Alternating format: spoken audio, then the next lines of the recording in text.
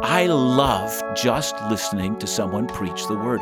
I'm not here to judge you. I am here to let you minister to my soul. And I think that's what we should all be saying to our pastors and preachers, to say, open the Word of God and show me how the Word of God needs to minister to my soul.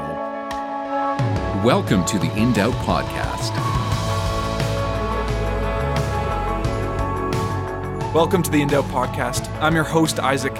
We're starting a new 3-week series this week called Confused Church.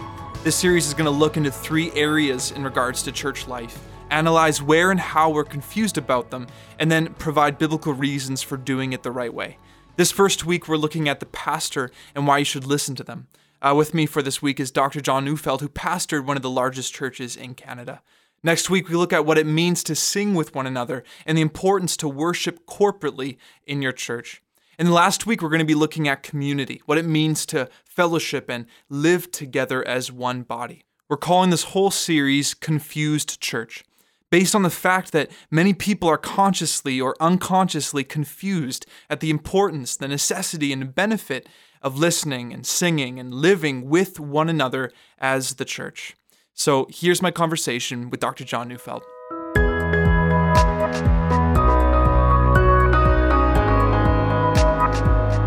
Well, I'm in the studio today with Dr. John Neufeld. Good to have you here with me. Great to be here.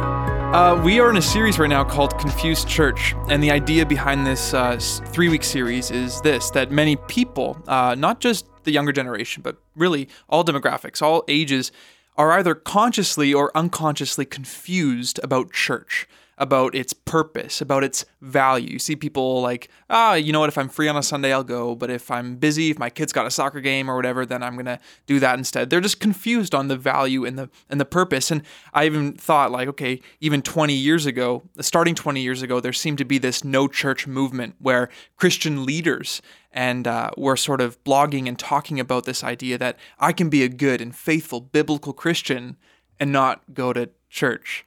So anyways, that's what this whole series is about. And today with me, Dr. John Neufeld is going to be talking with me. We're going to have a conversation about the importance of sort of the role of the church member in listening to their local pastor, and the importance of being with the church, being next to people in the pews or in the chairs, and listening and heeding the words of their personal local preacher. So that's what we're going to talk about today. So firstly, I mean, when we were first talking about this, you said, "Hey, I want to talk about that no church movement." Yeah. So tell me what you think about that. Yeah, it's not the first time, of course, that I've heard it, and we've all heard it before. And you hear people that almost proudly say they don't go to church, right? Because I can just follow Jesus. And to that, I have a common standard response, and that is, there's not one single book of the New Testament that's written to an individual. Every one of them are written to a local church. Now, sometimes people say, well, how about 1 Timothy? Well, he was called upon to set in order that which had gone awry in the church in Ephesus. Right. Every single book of the Bible is written to a church. So if you want to be an individualized Christian, actually the New Testament isn't for you. It was written to the church. That's right. Yeah. So there is no individualistic expression of the Christian faith that we find in the New Testament at all. Right. So you could explain even Philemon and Titus. Yeah, absolutely. Titus, of course, pastor again. And Philemon, there would have been in Colossae, there would have been a church that met in his home. Right. And what was written to him has huge ramifications for that church and all churches in their treatment of slaves. And the implications are huge. So again, I want to say to you that there are actually no exceptions to that. Everything was written to a local church. Would you say, though, that the reason why many of these people are kind of backing away from church is because of the rise in our autonomous culture? There are a number of reasons for that. I'm sure that the cultural reason is a huge reason for it. Because we do live in, as you said, the age of autonomy. But I think there are other reasons as well. I think there is a profound ignorance of what the New Testament teaches, or of the reason even for fellowship, why God gave it to us, and that it is, in fact, a means of grace. And so, we can talk about that too. Yeah. But I think that a lot of it is just not understood, and the central place of the church in the New Testament, a lot of people don't understand it. Interesting. All right, well, let's get on to some of our questions here. So firstly, how should any given congregation view its pastor? And then we can kind of get into what does the Bible even say about overseers and pastors. And overseers, there are actually two words for that kind of senior leadership in the local church. And the word overseer is a translation that comes from the Greek word episkopos. Mm-hmm. And in the older translation, that was actually translated as a bishop. Now, it doesn't mean bishop. I think overseer is the right translation, and it probably is a leadership term that was borrowed from the wider Greek culture. Okay. And then the other word that we have is the word presbyteros, which we get the word elder from. And both of them really refer to the same office. Okay. So when Peter writes in 1 Peter 5, 1-5, he speaks as an elder, he speaks to other elders, and he says, shepherd the flock which is under your care. So the central task that the primary leadership has is to shepherd God's people. And the reason I raised this, Isaac, is because I think that one of the things that's happened in so many churches, they'll talk about our pastor or our pastors, and then they'll talk about our elders as if these are two groups of people. Right. Whereas, a matter of fact, from 1 Peter, it says, to the elders, this is your task, pastor the people. Interesting. You know, so the fact that we talk about pastors and elders as two separate groups of people indicates that we've already misunderstood the biblical teaching about leadership. Well, you look at even the staff of a church or leadership, and you have deacons, elders, teaching pastor, small groups pastor. There's so many of these things, right? People get confused on, well, who's in charge here? You know? Yeah, so it should be that the shepherds, and that's the New Testament teaches, the shepherds, those who care for the souls of people, which includes teaching them, correcting them when they're in error, comforting when there's sorrow. All of the issues of life is the task of a shepherd, and those, according to the New Testament, are given leadership in the local church. Now, sometimes in local churches, you have elders who aren't shepherds. Yeah. And they're not actively involved in caring for people. I always say these are the so-called elders who don't smell like sheep. They haven't been among them. They don't know what their issues are, but they show up at a boardroom table and make decisions. Right. And that's actually not the New Testament style of leadership. So I think that's crucial. But once we understand that, we will see that leadership has been entrusted to those who carry the burden of walking with God's people and ensuring that they safely arrive at heaven's gate. Exactly. So many churches today, though, have this one main lead pastor, single human. Do we see that in the New Testament, or do we see, like you're saying, this rather an eldership group shepherding one church? Yeah, there are no examples of a single elder in any local New Testament church. Okay. Now, that doesn't mean that you can't have a principal preacher in a local church, which is really another matter.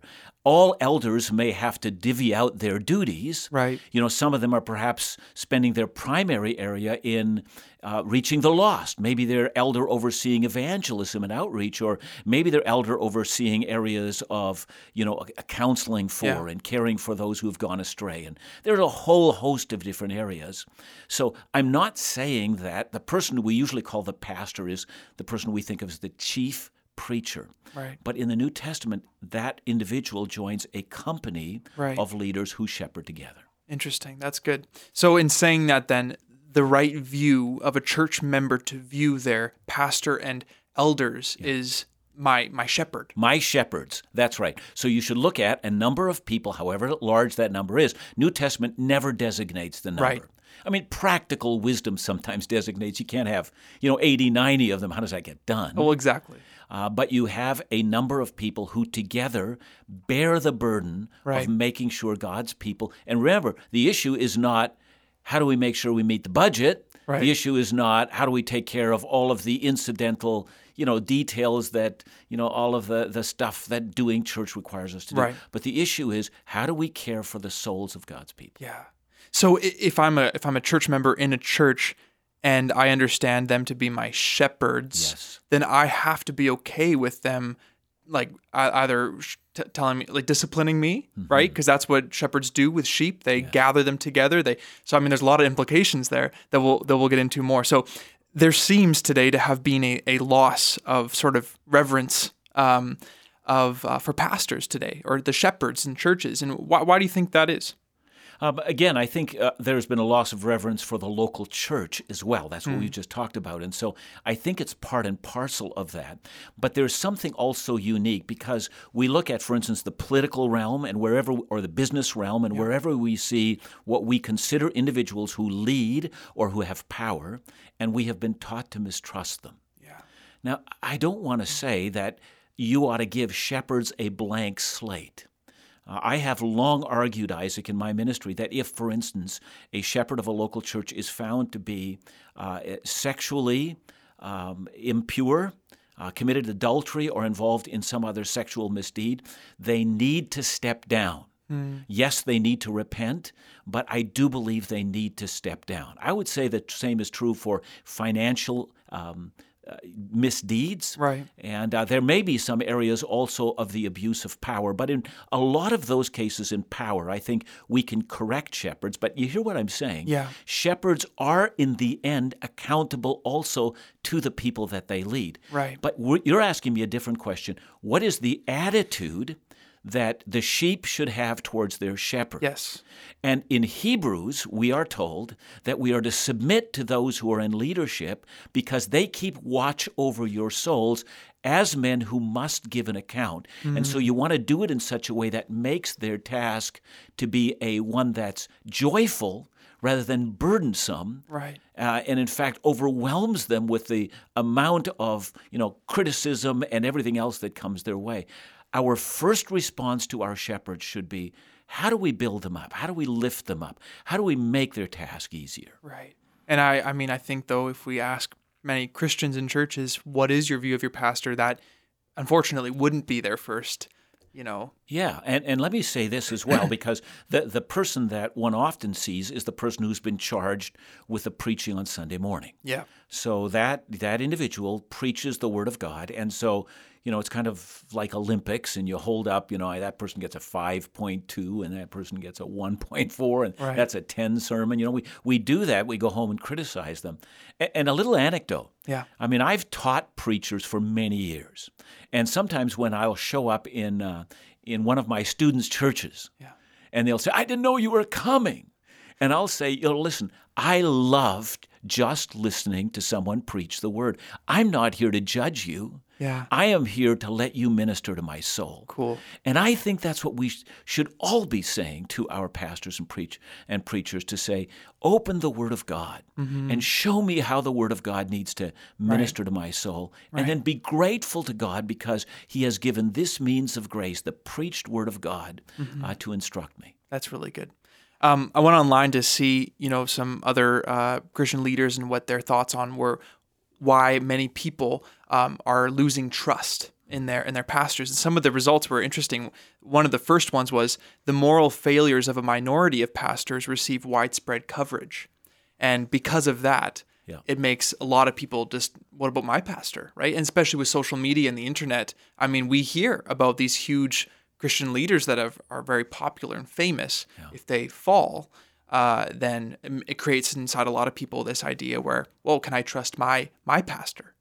Absolutely. And that's one of the reasons why I say in that case, we don't want to throw that person away that has failed morally, but I think we do want to remove that person from leadership, surround that person with people who love that person, and recognize that through this, that when someone is given a position that everybody looks at, the sins of that person are far more evident than the sins of the person who doesn't have that kind of a limelight. Right. So I think we need to recognize that. Yeah. But we also need to hold individuals accountable. But you're right. It does create that in many people. It does, and there's more there. I'll actually, underneath this podcast episode, I'll list out some more of them because they're very interesting. Let's move on to the next question, though. Christians all over the world today, because of the internet, they can listen to top quality sermons by theologians, major pastors, all on their own, as much as they want in one day. And I listen to many different pastors and preachers. And so why is it important for Christians to listen to their, local pastor down the street that has a congregation of 50? So pretty much we're asking, what's so important about me showing up on Sunday morning with my family, with my, fellow church members, and listening to this unknown preacher. Yeah.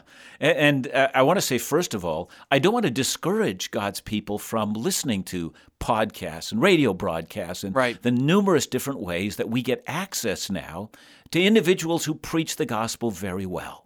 So keep doing that, I want to say to people. You'll be so encouraged. But something unique happens that all of the podcasts in the world can't accomplish in the local church.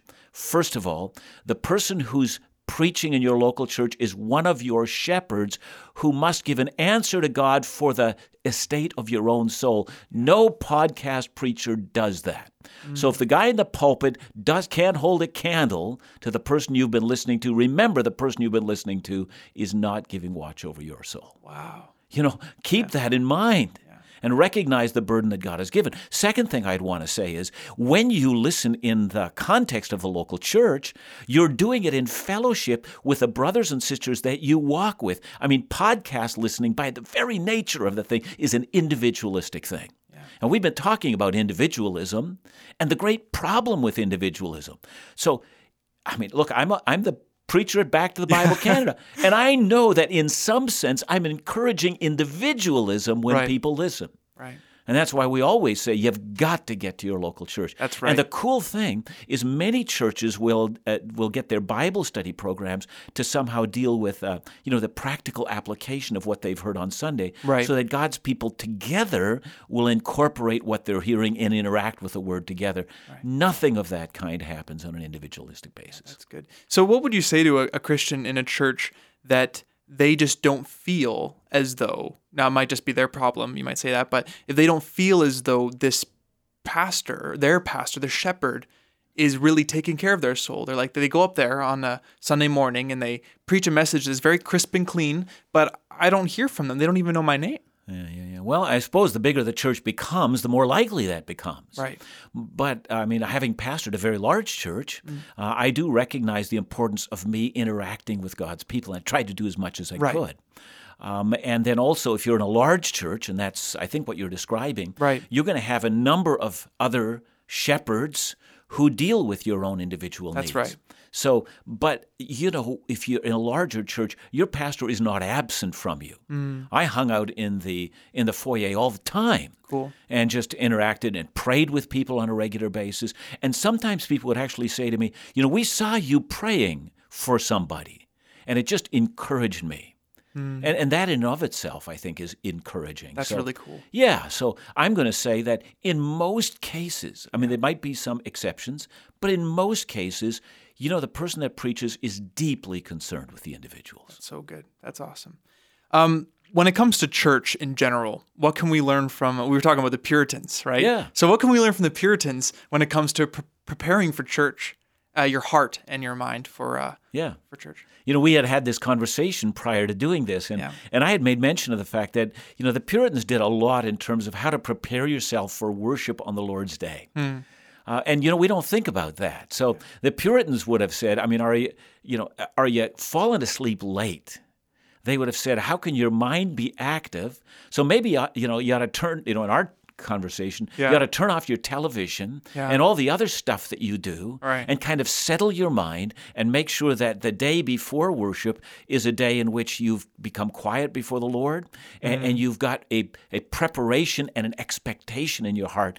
God's people are about to gather. I mean, we may be sharing in the Lord's table together, which is a holy thing. I mean, the declaration of God's word is a holy thing. So I'm about to, partake in that which God has provided for my soul. So I ought to build anticipation the night before. Well, it's incredible. The thought of, it's so countercultural to think that here's a Christian that's actually going to go to sleep a little bit earlier on Saturday night now, just so he can get up early enough to prepare, have the right mind and a right heart, so he's not tired and sleepy and all that kind of stuff. To say that to a Christian now is quite new. That's a new thought. To some, to a lot of people. And it's amazing because just a few generations ago, that was such a common thought. Right. And so perhaps we need to relearn what some of our older brothers and sisters who've gone home to be the Lord, that they have taught us. Yeah, that's good. So, perhaps we should listen to some of that counsel. Yeah, that's really good. So the last question now, what are some of the immediate practical and spiritual steps to becoming a more attentive and diligent sheep? Yeah. How can we be better sheep for our shepherds, obviously, and obviously for our own souls. Yeah, I would say that, first of all, that every single person in the church needs to learn their spiritual gift and actively be using them to build up the local church. We all need skin in the game. We all need to commit ourselves, be involved in volunteering for things, become aware of what you're good at by the gift of the Holy Spirit, and don't make it the church out there. Make it about ourselves. And I think that makes for great church members because when we are actively involved in building up our own church, that's great. I would think the other thing that we ought to do is, make our testimony well known so that if, the local church becomes a place where you invite your non-Christian friends or people that God has given you, come join me. Right. Boy, you've got now more skin in the game than ever before. Yeah. So those are the kind of things that can make it very, very much more helpful to us so that we're not the critics, but are participators together. That's really good. And lastly, as a bonus question, I just remembered as we were talking here, when someone says, my shepherd is Christ, and why does this man or whatever on the stage, they're fallible. So Christ is my shepherd. What would you say to people that are a little bit more stubborn that way? Yeah, I would say to them that, imagine an American military man says, I don't take an order from my commanding officer, I take an order only from the president. Well, the president has appointed people to deal with you. Christ has appointed under-shepherds under him. Listen to them. That's really good. Well, thank you so much, Dr. John. That serves our time here really well. So thank you very much for speaking into this issue. Thanks for having me.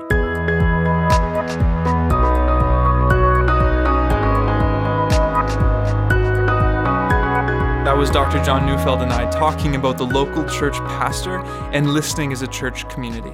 If today's podcast brought up questions you have about pastors and churches and listening to the pastor as a church, we'd love to try and do our best to answer them. Email your questions and your thoughts to info@indoubt.ca or just comment on this episode post on our Facebook page. Well, that wraps up the InDoubt podcast. Thanks for listening. For more episodes from previous weeks, go to indoubt.ca and be sure to check out our blog and other resources as well. Until next week, I'm Isaac, and this is the InDoubt podcast.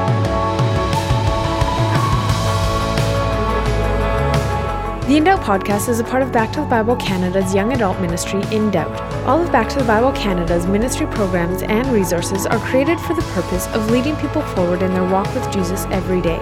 For more information on all things Back to the Bible Canada, visit backtothebible.ca.